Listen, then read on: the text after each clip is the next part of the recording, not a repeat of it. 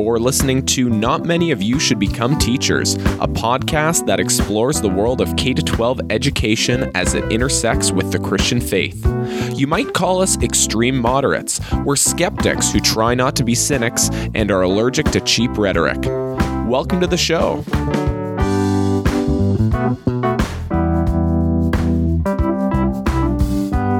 Welcome back to a third season of Not Many of You Should Become Teachers, a podcast about faith and learning, education, and all that jazz. It's unbelievable that we started this just under 12 months ago, and here we are, September of a new year, starting a new season. Happy New Year, Riley. Here we are again. Yeah, Happy New Year. So in this new year and new season, we would like to not only talk about ideas, and a podcast is full of talking, but really hope to live out or maybe embody some practices. And one of those, of course, in our corner of the world, and something we see as very important to do, is to acknowledge the territory and the land that we're on. So, Riley, can I turn it over to you? Yeah, as we start this new year, we would like to acknowledge openly on this podcast that is taking place on the shared ancestral, traditional, and unceded territories of the Coast Salish people, specifically the Kwantlen, the Katzie, and the Semiahmoo First Nations. Yeah, I can't believe that it's not even been a full calendar year. Is the tea okay?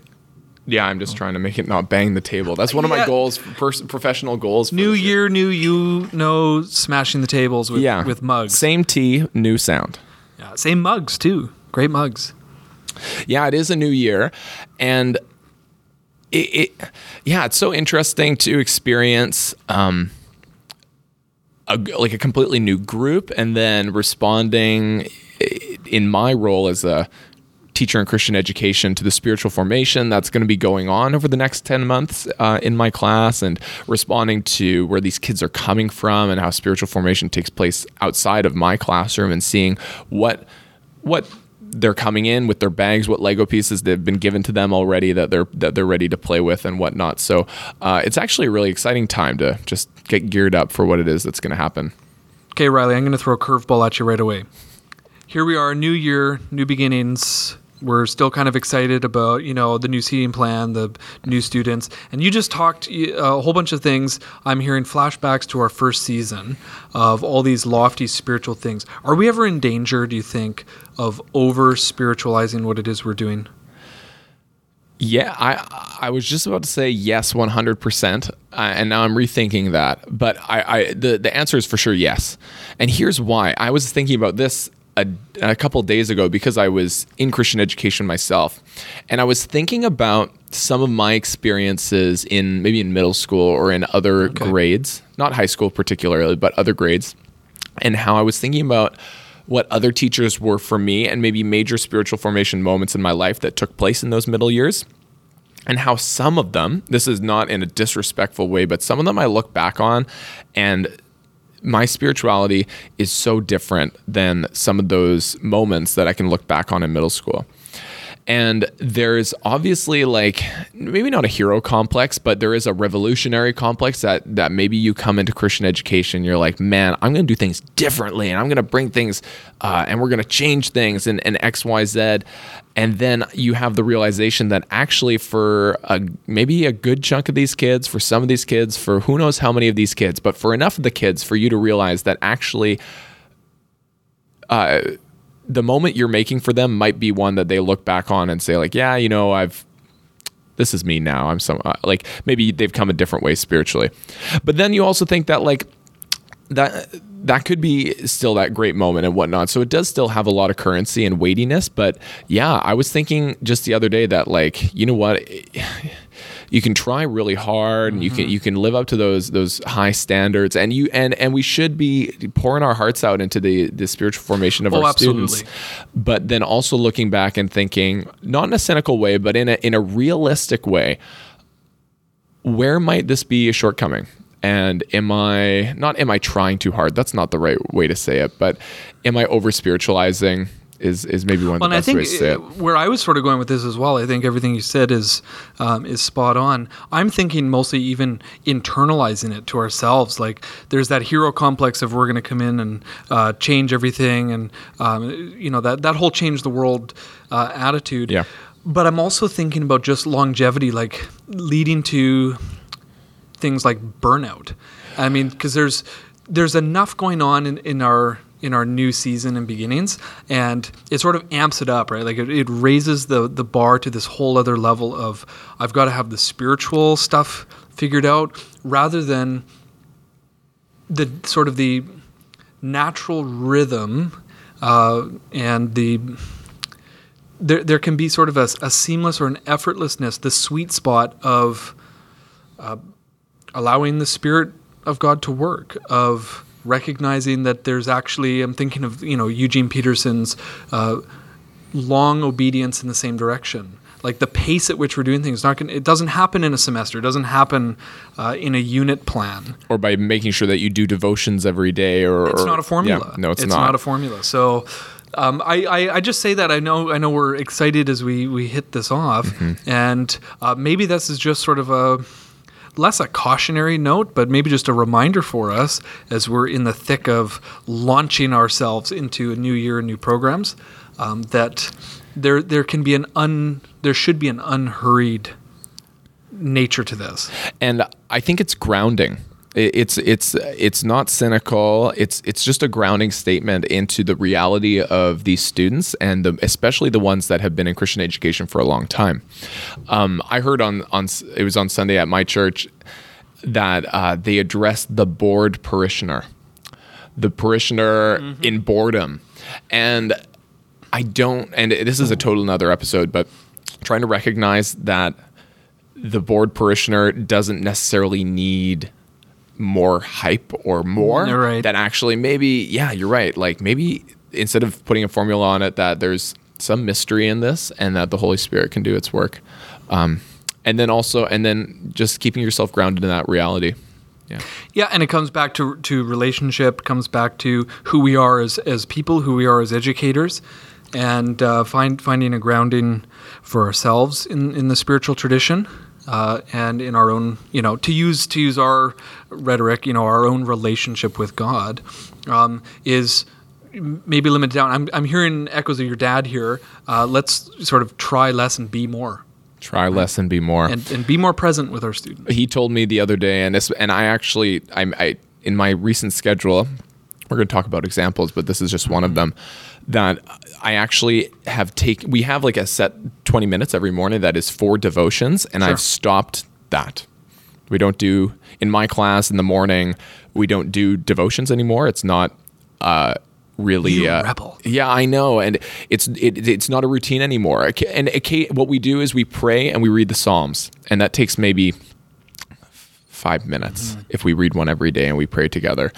And for me, I would like, this isn't a formula for making this happen, but my dad once told me that if we can take our students past doing devotions, it means that they will start being devoted. And I think that that's way cooler than drilling in just devotionals and making sure it happens. And to speak with the language of strategy, that's the long game. Yeah. For setting them up for a life of spiritual maturity and growth and faithfulness, really. Mm-hmm. Mm-hmm.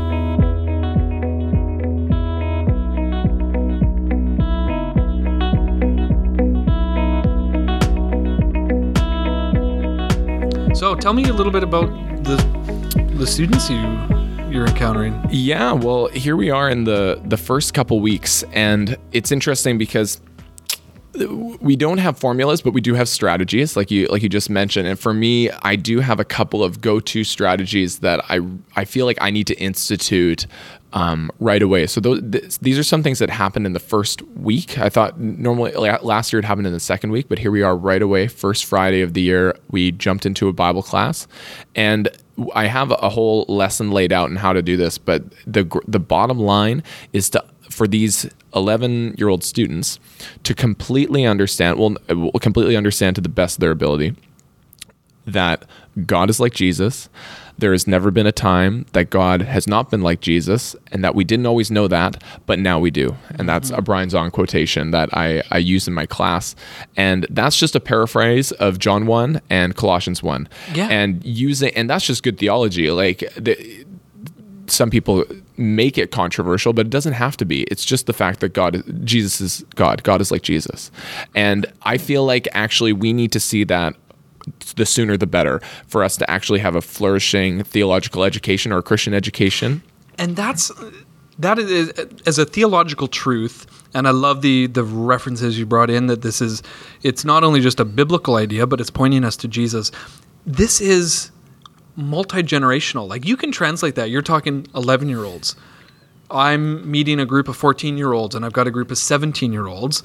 And I know we have teachers who are listening in, educators who are dealing with younger students. This is a theological truth that is that can be broken down and explained to children. Mm-hmm. And that's both rich and it's beautiful. And it gets you just way further with any age.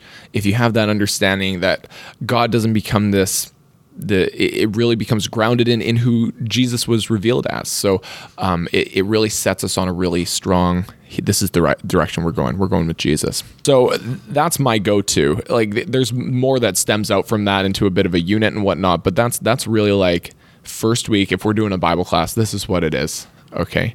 But I'm curious for you with your teenagers or whatever, like here we just did the first couple weeks. What was your go-to? What are you jumping in with to get these kids learning and growing and whatever else goes on here? Yeah, the whatever else goes on. So there's two things. Whenever I can sound slightly critical, that's a little bit of my sort of the hook for the teenager, is to have the one eyebrow slightly raised and be just a hint skeptical. And we've talked a lot about that on this podcast, how to do that in a respectful and healthy way. I just jump into the rhythms of what our high school is all about, which is Spiritual Emphasis Week. We sort of front load a series of our chapels. So there's a lot of focus on setting a spiritual tone for the year.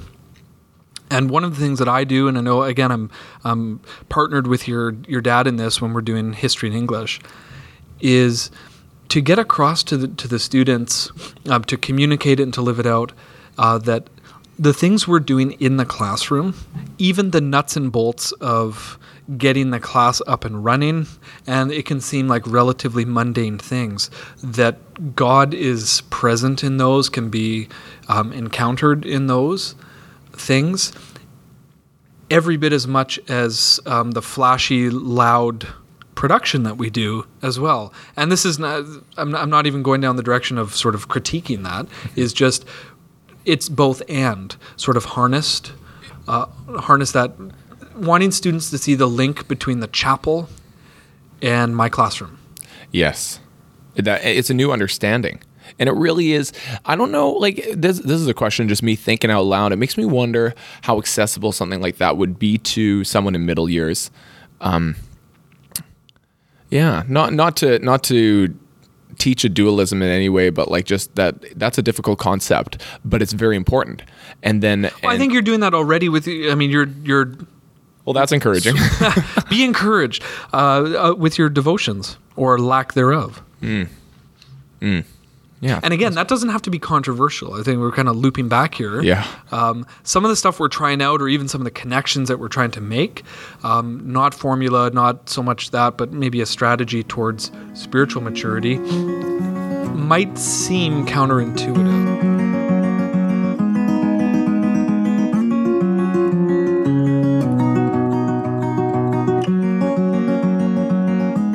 We're done summer school. We're done summer. Coming into the new year, what's coming with you from your summer? What were some of the highlights there? And what were maybe some things you learned, you picked up, something new? What's up with that? So besides me following you on Twitter, taking your courses and all of that, I took a break myself. Wasn't involved in courses. Had a nice stack of reading materials, mostly for within the courses. So wasn't so much on faith formation. But it was a lot of family time. We traveled a bit, taught my son how to camp, or we experienced that, did some camping. And I think just actually living a rhythm of sort of practicing what we preach, of having healthy seasons of rest. And so that, to me, being able to sort of unplug and detach from sort of the grind of the classroom brings me back feeling refreshed. I mean, if you were to ask me right now, I mean, I have the mental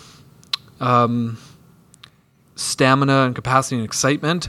But man, yeah, 2 weeks in, or what? It feels like 2 weeks. It's only a week in. Yeah.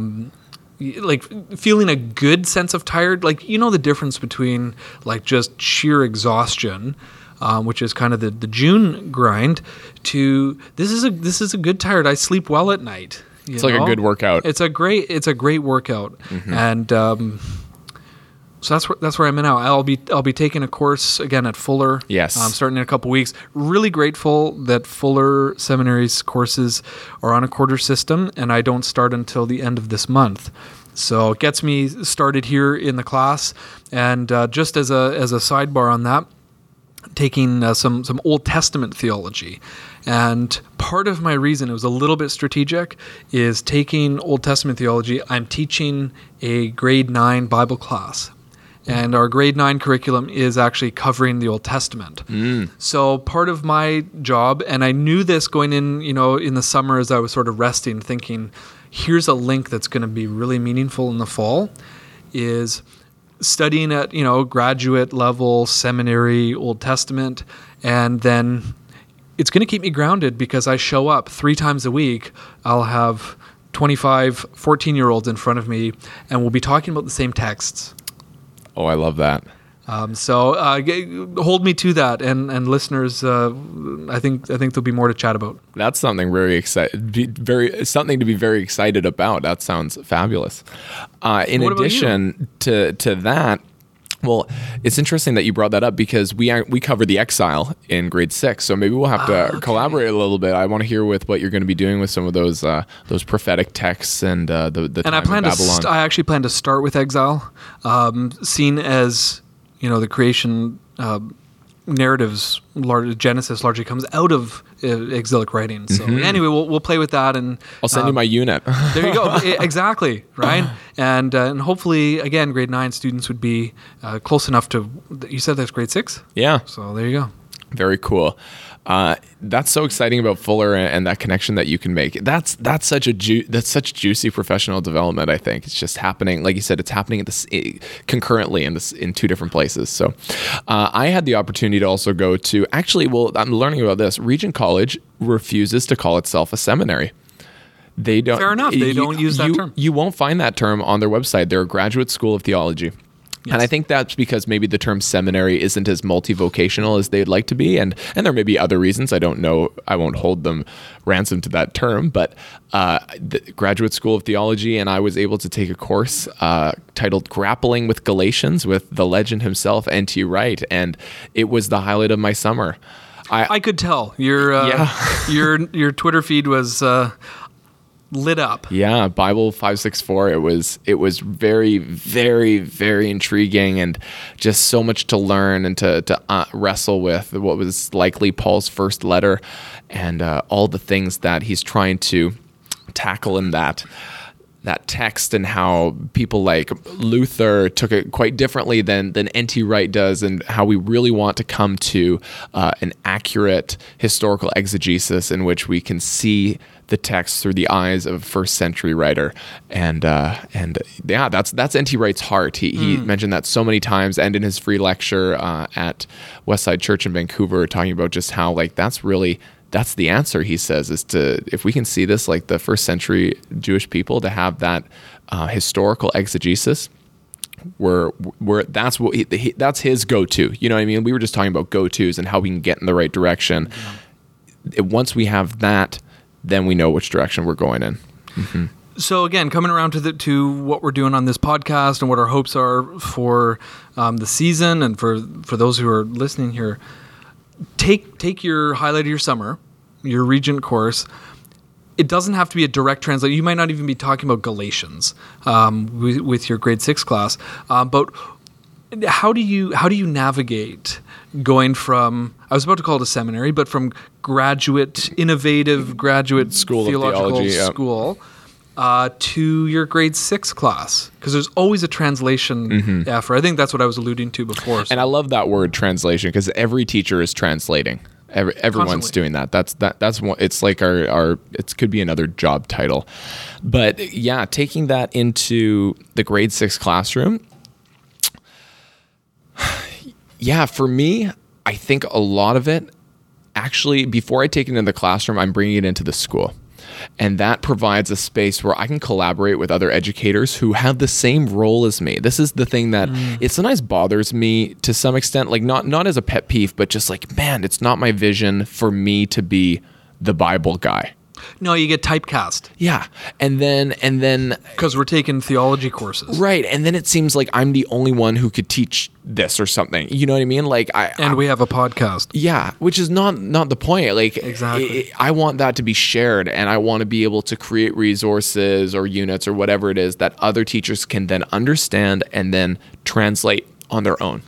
I think another thing too, because we have this in common, not just the microphones and the podcast, but having taken some theology courses, is I don't know what this looks like in middle school, but in high school, there's a transference and an open sort of sharing of me being a lifelong learner. So I'm quite open with students. That I'm learning to. I don't use it as sort of an excuse, like, oh, I'm so busy or whatever. But I'm very transparent. Even in the spring when I was writing a paper and going through research process, just being open of even some frustrations, or it helped with some empathy to sort of connect with what my very academic students in the high school were going through. So I don't know for you if there's even.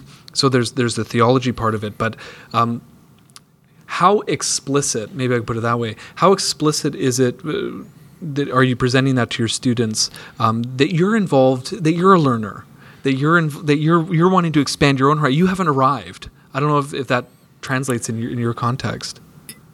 Yeah, I think it does, because lifelong learning is definitely a worthy buzzword. I'll say it's right. It's I know. I was trying to avoid it, and then it slipped out. No, so I think it's a worthy one. It's good. And thinking about like, hey, I'm learning alongside you, and that like the this is a common cliche, but the journey that is our spiritual formation. It's not, you don't arrive when you're 23. It's lifelong. So hence the term lifelong learning. So recognizing that also. I think helps, because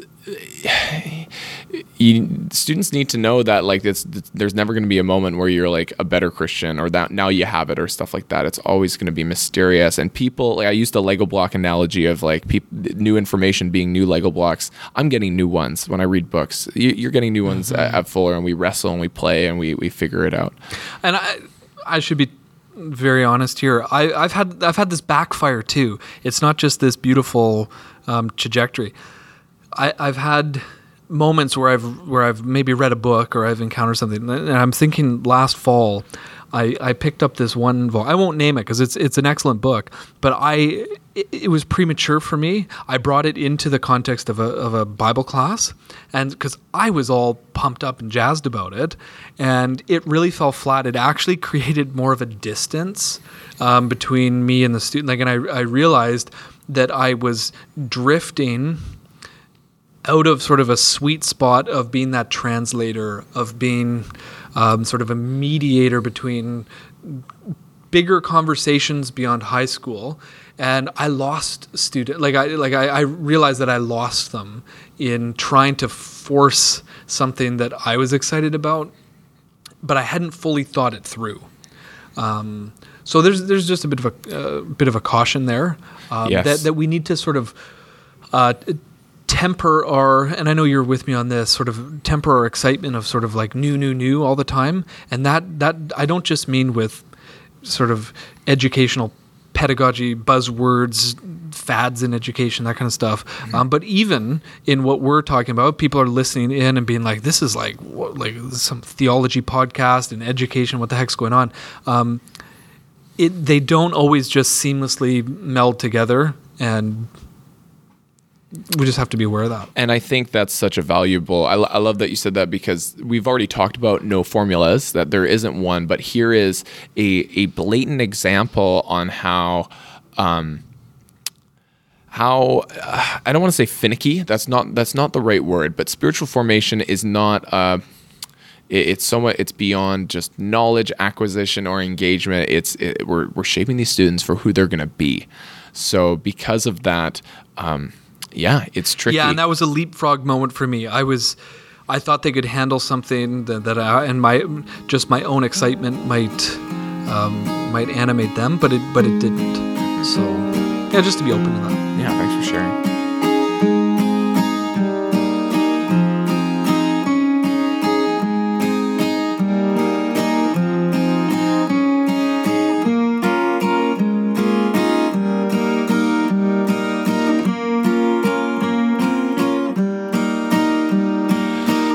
So with the new season, and this is something we've been thinking about for a while, but I think we're here. We're officially It's time. Getting the race started, that we are going to have a podcast book club. So Dave, do you maybe want to share a little bit more about what that's going to look like? If only I knew. Yeah. Let me see this book. We talked at the end of the first season, or was it summer school? Summer school. It was in summer school, and this is the volume that was given to our grads, and so we snagged a few copies, and that's Ken Weitzma's The Grand Paradox. We even had a whole summer school. We were talking about the Grand Paradox. So we're looking at diving into this, Riley. I've read the intro and also the Dust Jacket. Mm-hmm. I think you've read the Dust Jacket. And the foreword. And the foreword, yes. Eugene Cho's foreword. So diving in, this can be virtual book club. Yeah, we're gonna be reading and then doing small segments of discussions and questions for you to then engage with, hopefully on a weekly or a bi-weekly basis when we publish. Yeah, so I mean, if we do that through certainly Twitter, we're on Twitter, but our website, I think we could harness the website, mm-hmm. and we'll link up, right? We'll put this in the notes so people can either find a copy of this or even just, you can listen sort of vicariously through us as we read through this. But I think it's something that would jumpstart conversation. As fascinating as it is for us to draw our own examples and what have you, maybe we could actually model what we're doing and do some reading together. Mm-hmm. Yeah, it'll be great to dive into what seems to be a widely used spiritual formation tool specifically for teens, and we're gonna. It's not on trial here, but we're gonna see what we can learn from here, which is gonna be great. Yeah, so here we are. We're excited for a new season. We got book club coming out. We got a lot of new episodes that we have planned out for the rest of the year. We're looking forward to interviewing some more people. We're looking forward to attending the Shaping Christian Learning Conference. It's coming up just a few weeks. Calvin College. So stay tuned. This is going to be a great season. So that's it, folks. We've come to the end of our first episode of our new season. And so, again, you can find all of our previous episodes and a whole bunch of show notes and info on our website, which is www.notmanyofyou.com. And we are continually updating our site there. We are active and could probably be even more active. You'll notice that this season on Twitter. And our handle is @NotManyOfYou. And so wherever you are listening to us from, whatever app of your choice, we're kind of all over the place. We would so appreciate if you could give us a positive review. Helps us spread the good news of not many of you should become teachers and extend the faith and learning conversation. So thanks again for listening. We'll see you next time. Bye.